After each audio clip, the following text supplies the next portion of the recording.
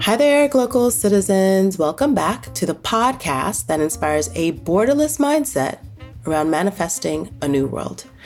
I'm your host, Florence Adu, coming to you with part 2 of my conversation with Dana Wheat. She is the Chief Executive Officer and co-founder of MedTransGo, a healthcare technology startup based in Atlanta, Georgia. Prior to MedTransGo, she co-founded the Black Angel Tech Foundation, which was created to support and increase the number of underrepresented minorities in technology. She has also held positions at AT&T, Pfizer, and in several innovative entrepreneurial ventures, which if you didn't listen to part 1, go back because she has some great stories about how all of those things have culminated in where she is now professionally. She is a member of the board of trustees of the Westminster Schools of Atlanta and has served as treasurer of the Atlanta chapter of Jack and Jill. She's a board member for Blue Owl Capital and a board member for the Alliance Theater of Atlanta. She also serves on several task forces and committees at both Stanford University, our alma mater, and Columbia Business School, including serving as a co-chair of the Stanford Lead Council, a member of the Stanford Humanities and Sciences Council,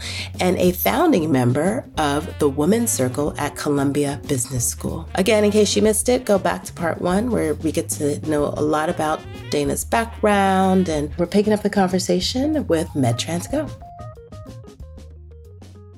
Going back to the idea of Atlanta, you started MedTransGo here. Yes. Uh-huh. And this is your hub. And so, but you are in 11 states? We are in 12 to 14 states. More. Nice. Yeah. So we have a strong presence in the Southeast. Mm-hmm. We're growing in Illinois and Texas and Colorado. Mm-hmm. But, we ultimately have been able to start to build the infrastructure based on certain customers and then kind of build around that. And so it's really been an exciting opportunity because each state is slightly different, but at the same time, the need for our services, yes. Which is... yes, so tell us. Tell us, MedTransGo, how did you brainchild it, and how are you making it happen every day? So the brainchild is really actually my husband, also our classmate, Obi Ugonali, yeah. And he is an orthopedic surgeon, as I mentioned, here in Atlanta. And he has a busy practice, and one day he experienced these cancellations on his surgical day with back-to-back cancellations that were 2 very kind of complex, big procedures that would have been, a couple hours each. So he had this 4-hour window on a day when you normally would literally not even have time to eat. Yeah. And he looked into why those canceled. And in one instance, it was because a Spanish interpreter didn't show up. And in the other instance, it was because a neighbor canceled the ride and they didn't have a ride home. Okay. And he was like, these are so solvable. These are solvable issues. Like, what I'm doing, or this is my saying, what he's doing is the hard and complex part. Yeah. Getting there shouldn't be the most challenging piece. Sure, yeah. And so he and I talked about it and we looked into it, and we actually realized that, transportation and interpretation are the leading causes of why people cancel. Mm-hmm. So over 54% of cancellations are due to mistransportation and interpretation. So we built a platform that provides a marketplace with access to safe and reliable transportation, interpretation in over 100 languages. And that transportation can be anything from a curb-to-curb ride, similar to maybe even a ride share, but it also can be wheelchair accessible vehicles, stretcher vehicles, somebody who needs a little bit more care, so a concierge type amount. And so, when people get into certain situations, or if their family members do, and you can't provide that transportation, which is increasingly a challenge, and especially amongst underrepresented groups, people in rural communities. And so they ultimately make the choice to not get care. Right. And so this is impacting people's health. It's impacting communities. And, it's a solvable challenge. And so these are things we can do. And there's a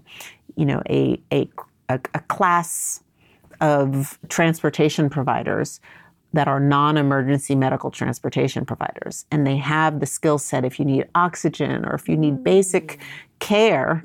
They have the insurance, they have the background checks, the HIPAA compliance that protects people in a way for healthcare that you need. If you have dementia or you are, being treated for cancer, you don't want somebody random that doesn't have that. And so how do you have access to that? How would you even know when you get into that situation that these non-emergency medical transportation providers are there? Sometimes people do high-cost ambulances when you don't need that. And so we work with facilities, hospitals, and care providers to tap into that network of transporters, interpreters, and other ways that people cancel. And so what is great is the need is there, and our technology, which we've built, this proprietary technology, matches and has an algorithm that matches and does all the kind of work is into who is the best person for you on each ride, each side of the ride, and how do we make it more efficient and consistent in that way. And so not only then can we do that, because we have a tech solution, we're able to build a database of numbers and information, which you can ultimately combine with electronic health record, demographic information, so you can understand, if they are this, and this, then ultimately we should just offer transportation because they are going to then go to more appointments. And, like maternal health care is a huge problem in Georgia. Okay. And, it's basic care, being able to see doctors while you're pregnant or just in general along the way. And so all of those preventative care measures can actually impact later on more catastrophic challenges. And so being able to kind of connect those dots and have those data kind of pulled together is the other really exciting part about what MedTrans Go does. And it's a lot of the technology behind the scenes that you don't feel, but we put the human-centered piece. So the patient is going to hear from the transporter, hi, I'm going to be in a white car. I'm going to see you at a certain thing. And so the notifications actually go to the transporter. It's so that the patient feels what healthcare needs, which is a person, a human, or they hear from their doctor. Right. And so we have that. And then the interpretation, it's in-person interpretation, video interpretation, and phone interpretation. And so, an American Sign Language interpreter, being able to have that person who's either in a different county who can come over to be there or just even available, it allows you to kind of match with that.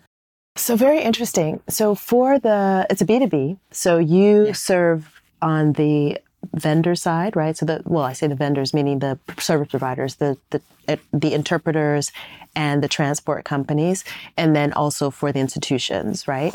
And so for each side, is there a dashboard that they're both using? Yes. And then, so that connects them. So we have 3 dashboards. It's like 3 apps all in one. Okay. And so one is for partners, which is what we call our transporters and interpreters. Yeah. And one is for our providers. So the hospitals, the clinics, and others. And then we have an administrative portal that basically pulls everything together and we see all the different pieces together. Got it. And then, so each of them, this is a kind of business question, like Sure. revenue question. So are the partners, is there a membership for them? Do they pay to play? How are the funds?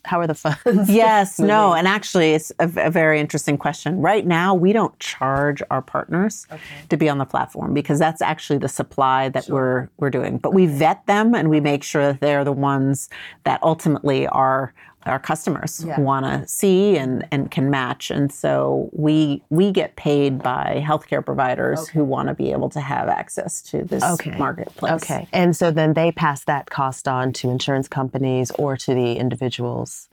Yeah, I mean, it's a range. Some pass it on to insurance, and we're working to actually get the insurance embedded into our platform in general.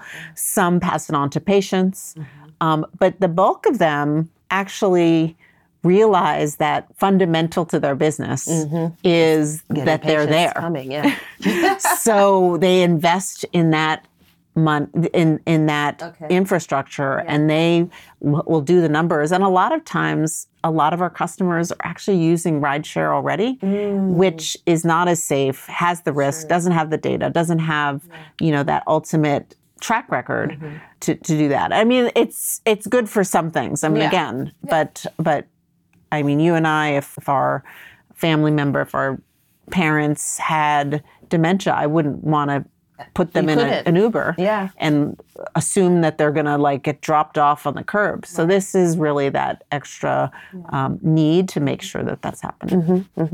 Interesting. And so building the business, I mean, it's a great business model and it's a great idea. So you come from the venture space. How did you actually move through? Do you have a venture investment? How is the company funded?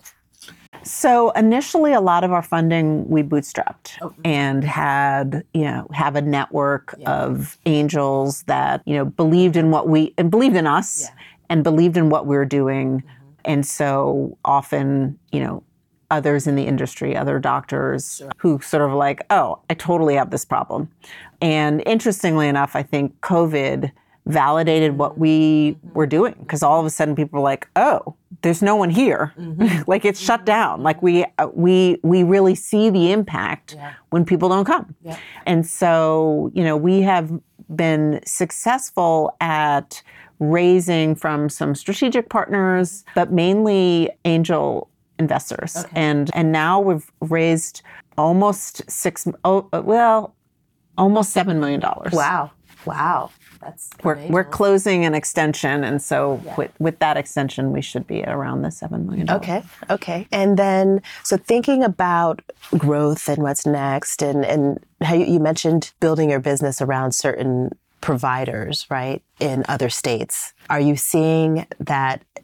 Because there are some national, like Blue Cross, Blue Shield, those types of ones. Are those on your radar to expand into other? Because some states have, New York has a transport kind of system. I've seen it, the vans that come and pick people up. It may not be as I don't want to say as systemized, or it may be, but I've seen those vans. So different cities or different states have different systems. So how are you seeing your expansion with the national players, and then even potentially white label? Well, the opportunities are, Endless and limitless, and we, interestingly, I mean, there are definitely, brick and mortar companies that do non-emergency medical transportation that, work with certain hospitals. And for them, it makes sense to invest in just working directly with a particular group. And sometimes they also do ambulance and transportation. What we do, and we're actually seeing this more with hospitals as well, but we provide that network that you wouldn't be able to build up if you have, even a huge multi-facility clinic that, you don't want to have that one driver. Then when they're busy, what happens? And what if traffic delays them? And so this just gives them access to that infrastructure. And so even in the New York area, this is there's a similar infrastructure. And we've started talking to, different groups, insurance companies, others. In fact, there are even big corporations who sort of self-insure. This is an opportunity to kind of work through there. Because there are so many opportunities, and because we've already started to build up a large supply in the Southeast, we have decided to kind of really focus and grow in certain areas that are of great need here, and then we'll start moving into some of the other large metro areas. But, just in terms of, revenue growth and projections, we see even just with the current customers that we have, that we can really grow our business to forecasted amounts or projected amounts without even having to expand into other cities or with other people. Wow. Wow. That's great. Yeah. I mean, that's the idea, is that when you solve a need, then you can continue to grow in those places. Awesome. So let's think about mindset for a minute. Okay. And I'll ask you about your mindset hack. So this is what we like to understand, what you do to hack your mind. So it's something that you can imagine, something that you do, something that you practice already. What is your favorite mindset hack? Oh, it's funny being a working mom. I feel like that this is an area that I have to continue to work through and do. I'd say there are probably two things that come to mind, and one is that I do try to walk. And we were runners, and so I wish that I that I could invest the time in walking. And I've done a number of different exercise things where I have started and stopped. Yeah. But the walking is very easy because it's, you could even walk in like your regular street clothes and that's fine. And the weather is nice and it just gets me outside, and I can either listen to an audiobook or get on a call. But that's one that I do. But I think the real mind hack is travel and staying engaged, because I really do think that part feeds my soul. I think just being on a plane where you have no kind of out-to-side distractions. I mean, I certainly have spent some time where I'm like on my emails the entire time, but you can't do Zoom, you can't do phone calls, and it's generally just like my quiet zone, and I'm in the clouds. And I think that that's one of the pieces that I love the most. And then I arrive in these destinations like New York and California, Stanford, and there's something about it that just makes me, just calms me, because there's the familiar. It's like a big hug. So I like that. A big hug travel. I know, I love it. So obviously we were on that same mindset hack space. And so you mentioned engaging, and you're engaged in quite a bit of voluntary activities. Yes. So there's one in particular you mentioned that is the Blue Owl Capital Project. Now tell us about that, because the schools make sense. I think, was that your children's schools? Westminster Schools is my children's school. Yes, and Jack and Jill, I'm sure your family is a member. Yes, we're a member of the Atlanta chapter. And then, the Stanford and the Columbia, but Blue Owl is a little bit different. Tell us about that. I mean, it is actually a very interesting thing. I remember talking to one of my best friends from college, and we were just talking about the need to see us, or to see more people of color or women in corporate boards.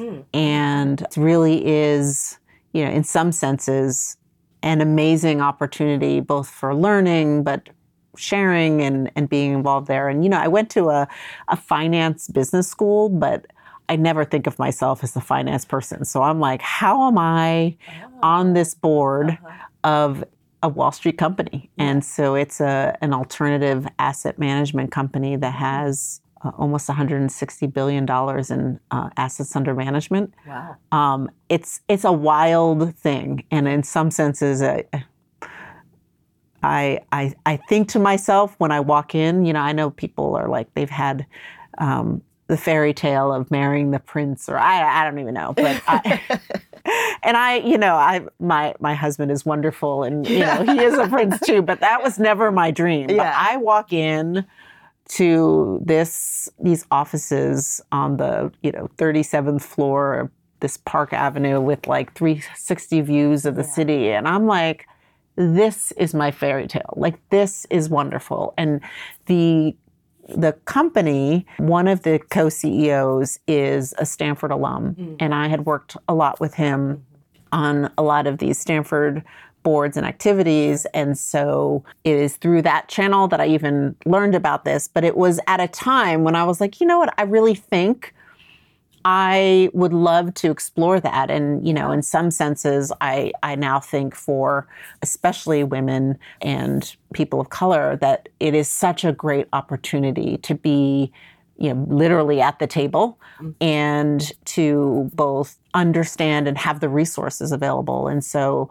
what is wonderful is that of the 3 independent directors, all 3 of us are women. Wow.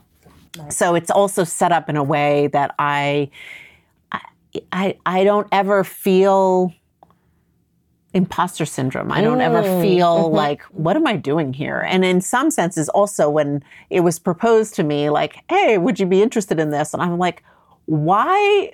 I have no background in finance. I have, I don't know what, I mean, I have background just in terms of my training and stuff, but like, I'm not a Wall Street person. Right.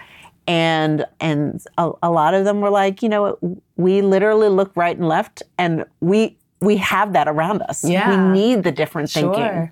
Yeah. They all see kind of the value in just different perspectives. Yeah. And I'm seeing that more and more, although I have learning quite a lot about, so it's an alternative asset management company that actually has 3 parts of the business. They do direct loans to large companies like Airbnb or, in the billion dollar loans that for companies that necessarily don't want to take out equity. Sure.